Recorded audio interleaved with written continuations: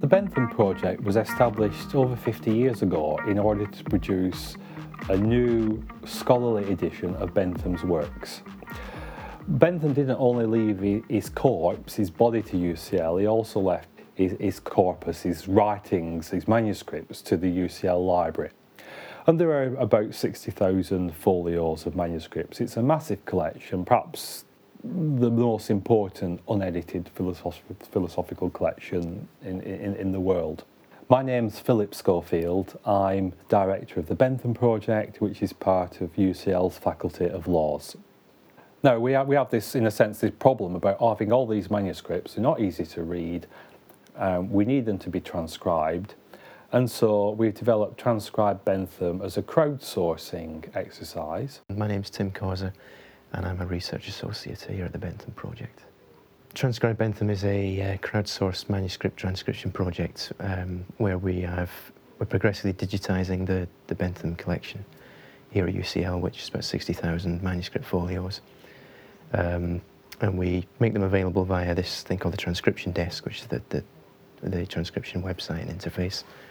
And anybody in the world can volunteer to help us transcribe the material, and they're presented on one side of the screen with the image of the manuscript, and on the other a text box, and into that they transcribe the manuscript. And it'll really preserve the collection as well for anybody else who wants to use it. Because a lot of this material, we don't necessarily know what's in there ourselves, still yet to be explored. Jeremy Bentham was born in 1748 and died in 1832. He lived most of his life in London.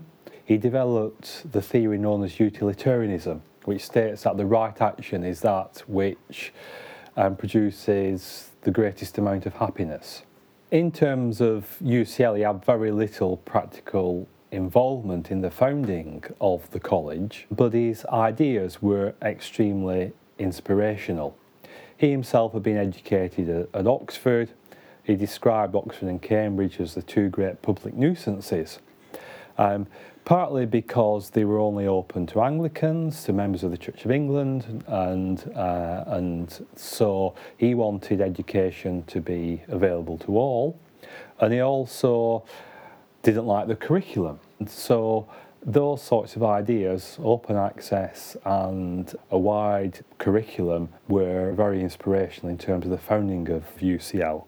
In relation to the auto-icon, the actual preserved skeleton dressed in his clothes with what you now see as the wax head, I think that is probably an attack on religion. He didn't want, for instance, his body to be buried because he would have to pay a fee to a priest in order for that to take place. So instead, what he wanted was actually his bodily organs to be displayed around the auto-icon. And again, this was related to his interest in medicine, because he wanted people to see that the body was actually a wonderful mechanism. And instead of sort of being appalled or repelled by body parts, people should come along and see just how wonderful the body was. And again, that would promote interest in medical research. He also saw it as a place for his disciples to come and pay homage to their master. But I think there's a lot of sort of humour involved in it. Some people have interpreted it as the first postmodern piece of art, which isn't a bad interpretation, I think. Well, one of the common stories about Bentham's head being stolen by students from King's College as part of their Rag Week celebrations, I think this was back in the 1970s.